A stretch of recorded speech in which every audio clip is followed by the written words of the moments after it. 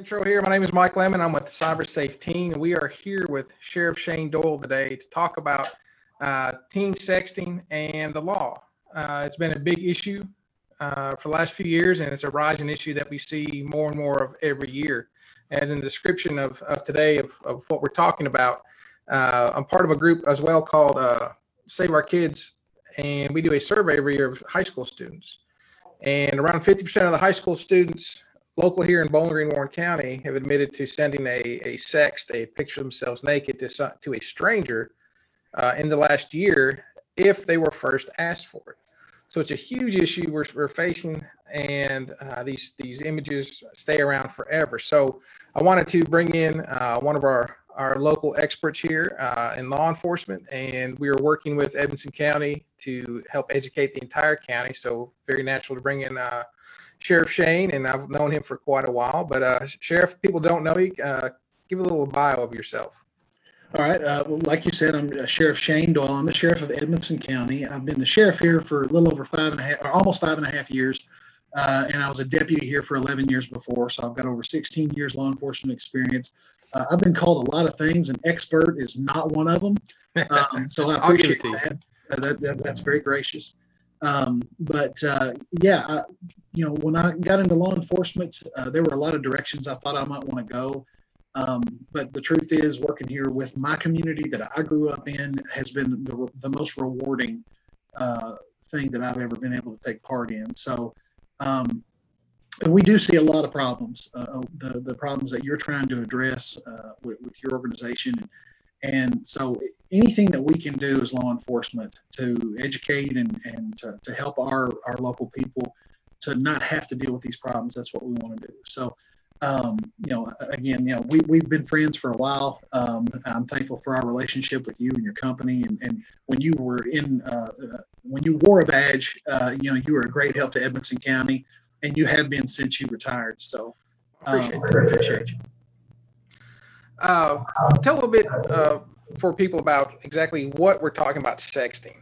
People have some ideas about what it is. When we do trainings in classrooms, people say, well, is it me in a bikini? Is it what exactly is it? So the kids and parents know. So it is kind of a broad term that has a lot of different connotations. But for the purposes of the law, which is the reason that I'm here, it is the sending or receiving of nude pictures. Or videos. There are things prescribed by law that says you cannot show any of these body parts, you cannot show any of these actions. And so, it's specific enough that when we look at a picture, we can tell really quick, is this illegal or is this not? And so, by virtue of what sexting is, a lot of people have in their minds what it could be. It's a nude picture. It's a nude video. That's what we're in the business of stopping. Right. And really just kind of for parents, it's not that you took a picture of your 6-month-old in the bathtub and think it's really cute and send it to say your wife sent it to their husband or something. That's not what we're talking about. These are nude pictures. Of sexual gratification. Right. So that's the purpose of the picture. So parents, if I'm not mistaken, I haven't looked at the law a little bit, but I believe parents are actually specifically mentioned in there for not, it's not a crime for a parent to take a picture of their child naked if it's just that. Now, if they're doing something with sexual gratification as the means, then there's an issue. So we kind of understand better of exactly what it is. It's not in your underwear. It's not in your bathing suit. Right. It is actual either nude or involved in some type of sexual act. Right. And someone under the age of 18. Now, something else that comes up in school when we train in schools, the kids ask, well, it's my boyfriend. It's my boyfriend and I, or I'm under 18 and they're under 18, so nothing can happen. Set the record straight for that one. Okay, so if you're under 18 and you're sending a picture to anybody, whether it's somebody you have a relationship with or not, it is illegal. If your boyfriend's over 18 and you're under 18, it's illegal. If your boyfriend's under 18 and you're under 18, it's illegal. If you're over 18 and you're sending a nude picture to someone who is underage, that's illegal too. So, just if involves a person who is not a legal adult, that is illegal, and it is something that you will face consequences. And it doesn't matter if it's consensual. Doesn't matter even if it's of yourself, right? So you can produce child pornography by taking a picture of yourself. That's really the top charge, is production. Right. And so doing it is I think people don't think of it as that, but because it's not widespread, it's not sent out through some sort of website or DVD company or whatever. If you text a picture of yourself to somebody and you're under 18, you have produced child pornography. Or if you take a picture of someone who's under 18, if you're dating a 17-year-old and you take a picture of your girlfriend, and then you've produced child pornography. Right. And it doesn't matter if you don't send it too, right? So even if you take the picture and it's on your phone, or someone sends it to you and you save it and it's on your phone, just possession of it is by itself a felony. Right. Yeah, and that's the other. A lot of people don't realize how serious these crimes are. They're so serious enough that our legislature decided that a prison sentence is what's warranted for this. So they are felonies. Almost all of these crimes are felonies, and people don't understand how serious those are. And so, before we kind of get into what happens to a child that is found with these pictures, send these pictures, kind of explain what you're seeing in your community and how it is affecting your community and just the amount that you're seeing in your community. Well, it's a lot more than people would think, and that's I hate to say that, but we get complaints on a pretty regular basis. Now, a lot of those come through the school because that's where a lot of this stuff comes to light, and because school has actually been closed for in-person service to students for so long. Our complaint numbers have gone down. I don't think it's because the amount of crimes have gone down. I think it's just because there's not been that gathering together of the kids where these things are talked about and seen and shared, and then an adult somehow comes to know about it. We've not seen as many complaints over the last few months, but it's still a very widespread problem. We do get calls regularly from parents that have gone through their child's phone and found images. Mm-hmm.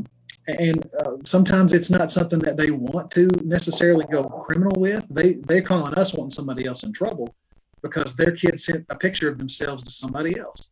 And whether somebody asked for it or not, it's still on that person who sent that picture to know better than to do that and to not do that. Now, the person who received it, they can also be held liable and be criminally charged. But most of the time, these parents, when they call us, they're not thinking about getting their kid in trouble. They're thinking about getting this other person in trouble. And then it comes out, well, your kid's also, going to be punished for this. Yeah, that's maybe a good time to have a kind of distinction of consensual versus threatened or forced. When we in the training we go through what we're just talking about, the legal of doing it consensually, the legal charges, but we also hit the pedophiles and how some pedophiles are threatening or forcing kids to send these pictures. And the kids are like, well, am I going to get in trouble if I'm forced to do it, if I'm threatened, if I'm fearful they're going to come to my home, or they threaten to do something to my brother or sister or something? And that's a different situation. It's a difference between actually doing it on your own, out of your own free will, versus doing it induced or threatened to do it. Kind of a distinction for parents as well, I think. Yeah, I mean, and I think what I believe is a good person, and I think most of the people in my community are good people. It's kind of hard to imagine that there are predators out there. I mean, we all know they exist, but we don't think about them affecting our own lives. And unfortunately, they do. Our community has been infiltrated by people before that have manipulated a young child who had access to that phone and that camera, and threatened them or made them afraid that they were going to get in trouble if they didn't send them a picture. And I think it's a good lesson for us that because of the access to information that we have and how wide open our phones can make our lives, if you're not really, really watching what your kids are doing, they can get wrapped up in something that they had no idea and no intention of getting wrapped up in. And the next thing they know, they're being manipulated into sending a picture of themselves or a video of themselves. Yeah, exactly. And if you all have any questions for Shane or myself, be sure to post them in the comments. 'Cause I'm watching the comments as well. There's a little bit of a delay, a couple minute delay, looks like. So, but we'll get to those as well. So let's go. I mean, you talked about the being reported. Now, it was a big article in the law enforcement networks recently about the number of child abuse cases being reported is way down. And I don't think you or anyone else believes that it all of a sudden didn't happen because of people are going back in. It's the fact that people aren't in school. These kids aren't in school. They're not in church. They're not around other adults who they would normally go to and tell what's going on. So same thing with what you're talking about with the sexting issues. It's not that it's gone away. It's just it's not being reported because Right. they're not talking to people who would normally report these things, and they're not in school, so they're not having these issues pop up. For they may fight or do things online all the time. Then when they come to school, that's when all the drama comes in. Yeah, So it kind of boils over there. So finally, when reality hits them, that's kind of what happens. So if a school walk through a kind of a typical, you get a call from a school saying, "Hey, we've had a sexting incident. A girl sending nude pictures of herself to her boyfriend. They're both under 18. You get there, you find the nude photos on her phone and his phone. What's kind of the next step? What do you do?" Okay, well, and typically that's not where it stopped. It's not. She sent the picture to him, and they both have the picture on their phones, and it's over. And somebody reports that. Most of the time, it becomes reported because one of them then shares that with other people, and it gets passed around. And I think that's what I want people to understand is if you send a photo of yourself to somebody because you wanted to send it and they ask for it, and it's a boyfriend or a girlfriend. Okay, you're thinking, all right, well, this is just between us. It's an intimate thing, and nobody will know. Well, most of the time, that's not the case. Then, that person's going to show their buddy. Oh my gosh, man! And then, a lot of times, what happens is when that relationship dissolves, when there's a breakup of some sort. All right, well, I've got these pictures on my phone, and now I'm mad at my boyfriend or girlfriend, so I'm gonna get them back, and then they send that out.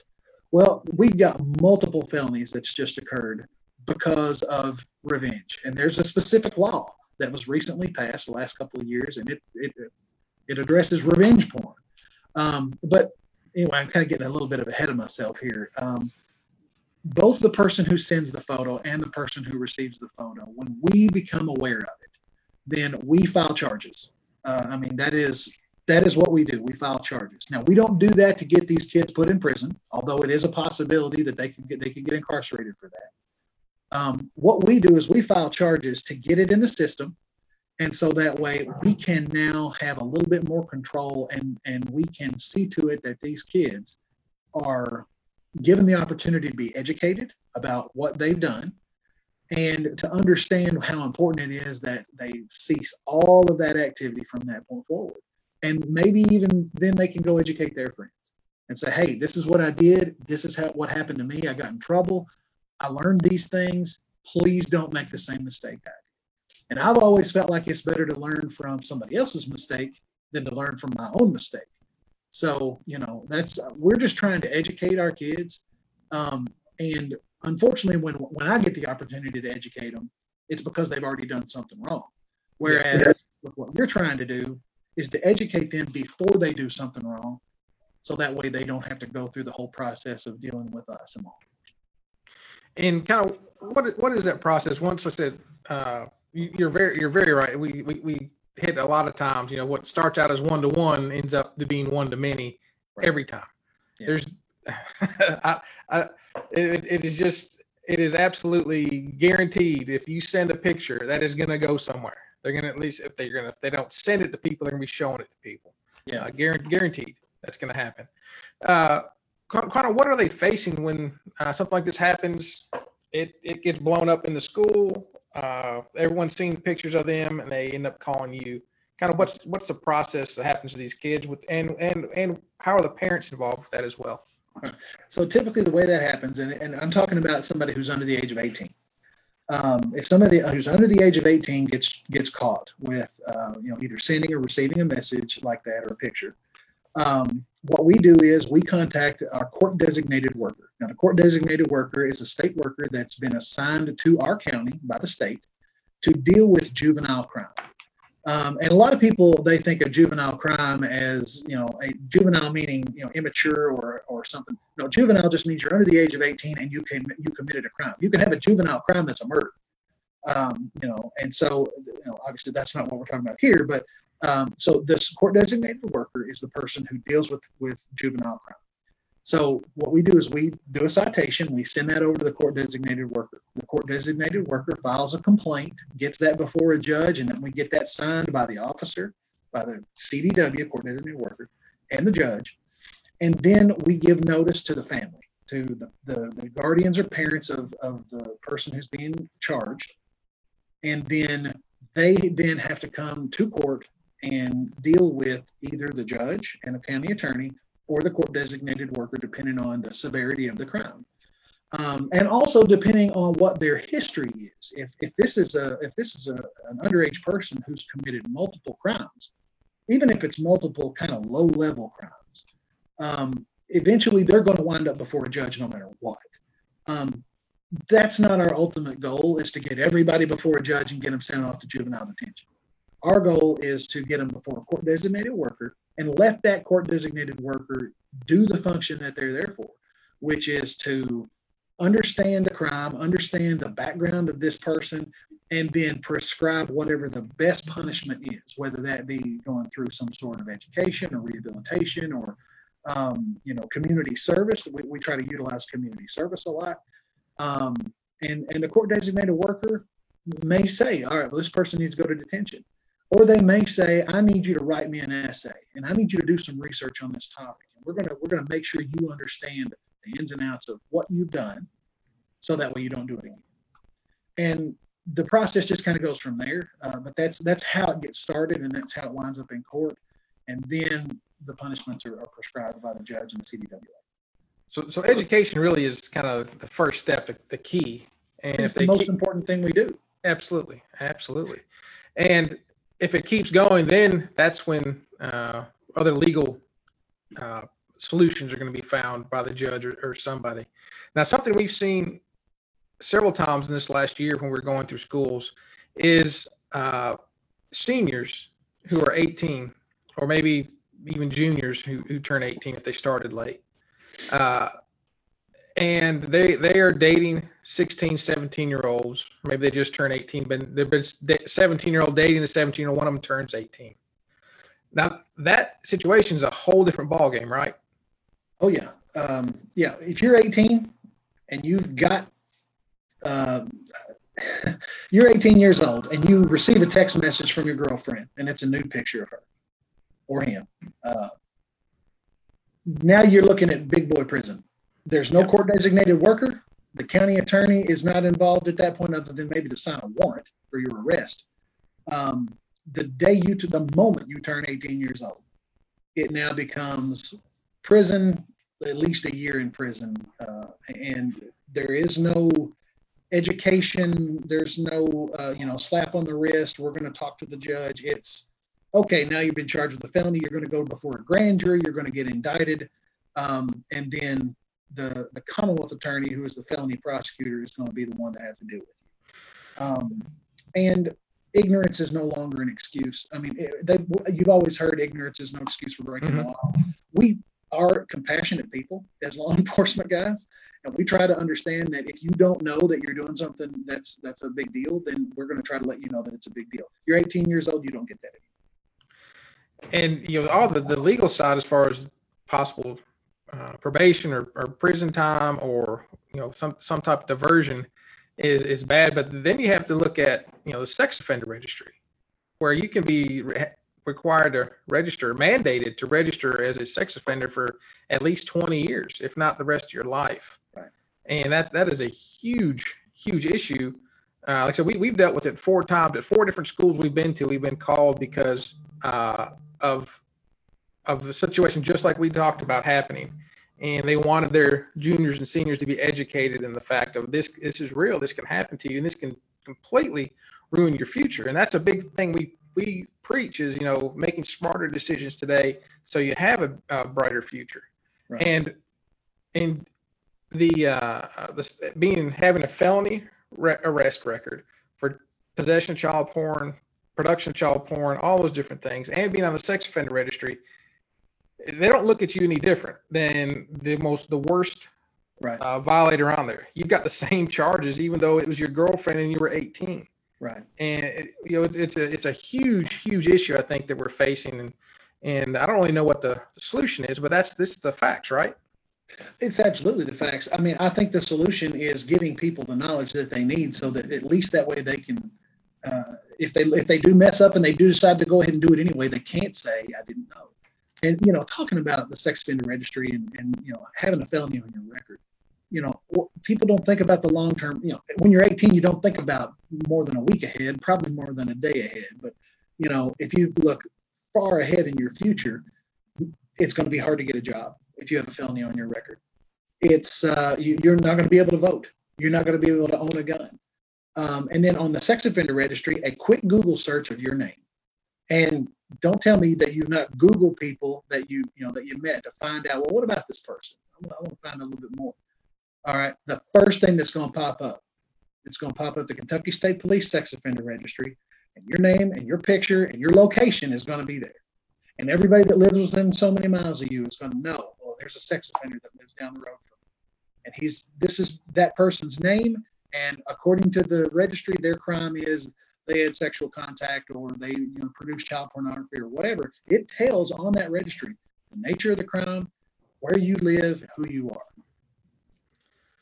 Yeah, exactly. I think it's a great the ability to educate people. That's really kind of what we're about. That's really what we're working with you. We're working with those I see have jumped on here: Miss Alicia, Morgan, Miss Lisa, and Miss Sharon as well.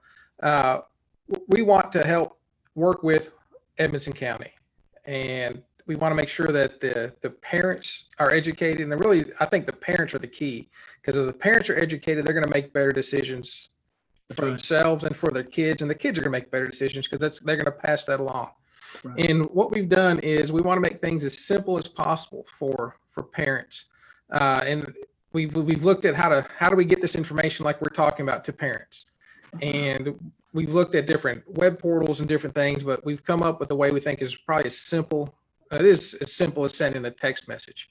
So if parents will send a text message, just Safe Kid, one word, SAFEKID, and it's in the notes description there, to 50597, we will start sending you weekly trainings to you on your phone. It's very short videos. It's a link. You hit it. It's a short video on, it's like we're talking about today, sexting, cyberbullying, how to build a contract with your child, which I think ultimately is the biggest thing you can do, because the act of building the contract with them forces you to walk through these things with them. Like you're talking about, thinking about your future.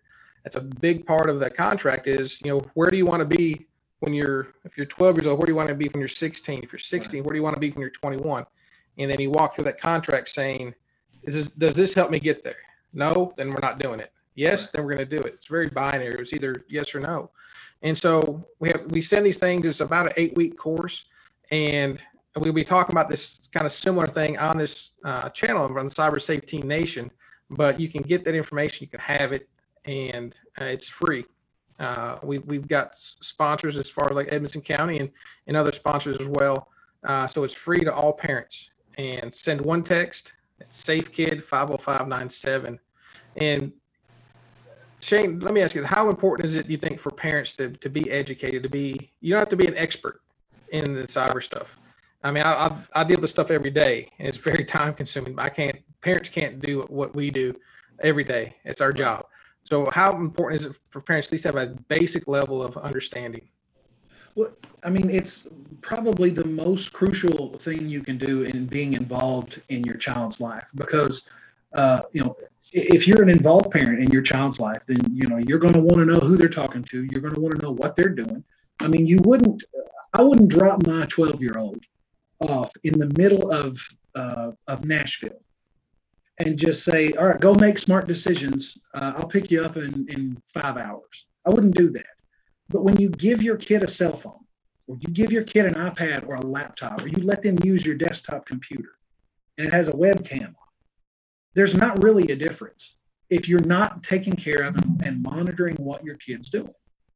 I mean, there's just as much danger out there. Now, somebody may not be able to snatch them up and take them away, but they can snatch their future by pressuring them or by convincing them to do something and to send something that could ruin their life from that point forward. So educating our parents to understand how important it is to monitor what your kids are doing, to make sure you know what websites they're going to, the people that they're talking to, the text messages that they're sending. That to me is one of the most important things you can do as a parent in 2020. And working with CyberSafe team and working with the Family Resource and Youth Service Center, all of these are just tools that are free to you. There's no, you don't have to worry about, signing up for a monthly fee for anything, or even having to worry about keeping up with a password. And if you don't have 5 to 7 minutes, you've got it per day that you're wasting on some sort of, cell phone game or, scrolling on Facebook. You can take 5 minutes to watch a video, to educate yourself so that you can be more involved in your child's life and make sure that they're safe, because ultimately that's our main goal as a parent, keep our kids safe. So, I mean, I don't know any other way to say it is, you guys are giving us the tools. You're doing it for free and it's easy. There is no excuse not to do it. I think you said it best, Shane. We'll end it with there, and appreciate everyone who's jumped on. And if you have any questions and you're watching this in the replay, you can go ahead and drop those in the comments, and we will answer those as we go. Shane, I do appreciate you being on. Just hang on just a second, and we'll sign off. And I've just got one more thing to talk to you about. And as I said, we appreciate y'all being here. And if you have any questions, feel free to reach out to us if you're part of Edmonson County. And I know Sheriff Shane will be happy to talk to you about this as well. And y'all have a great day.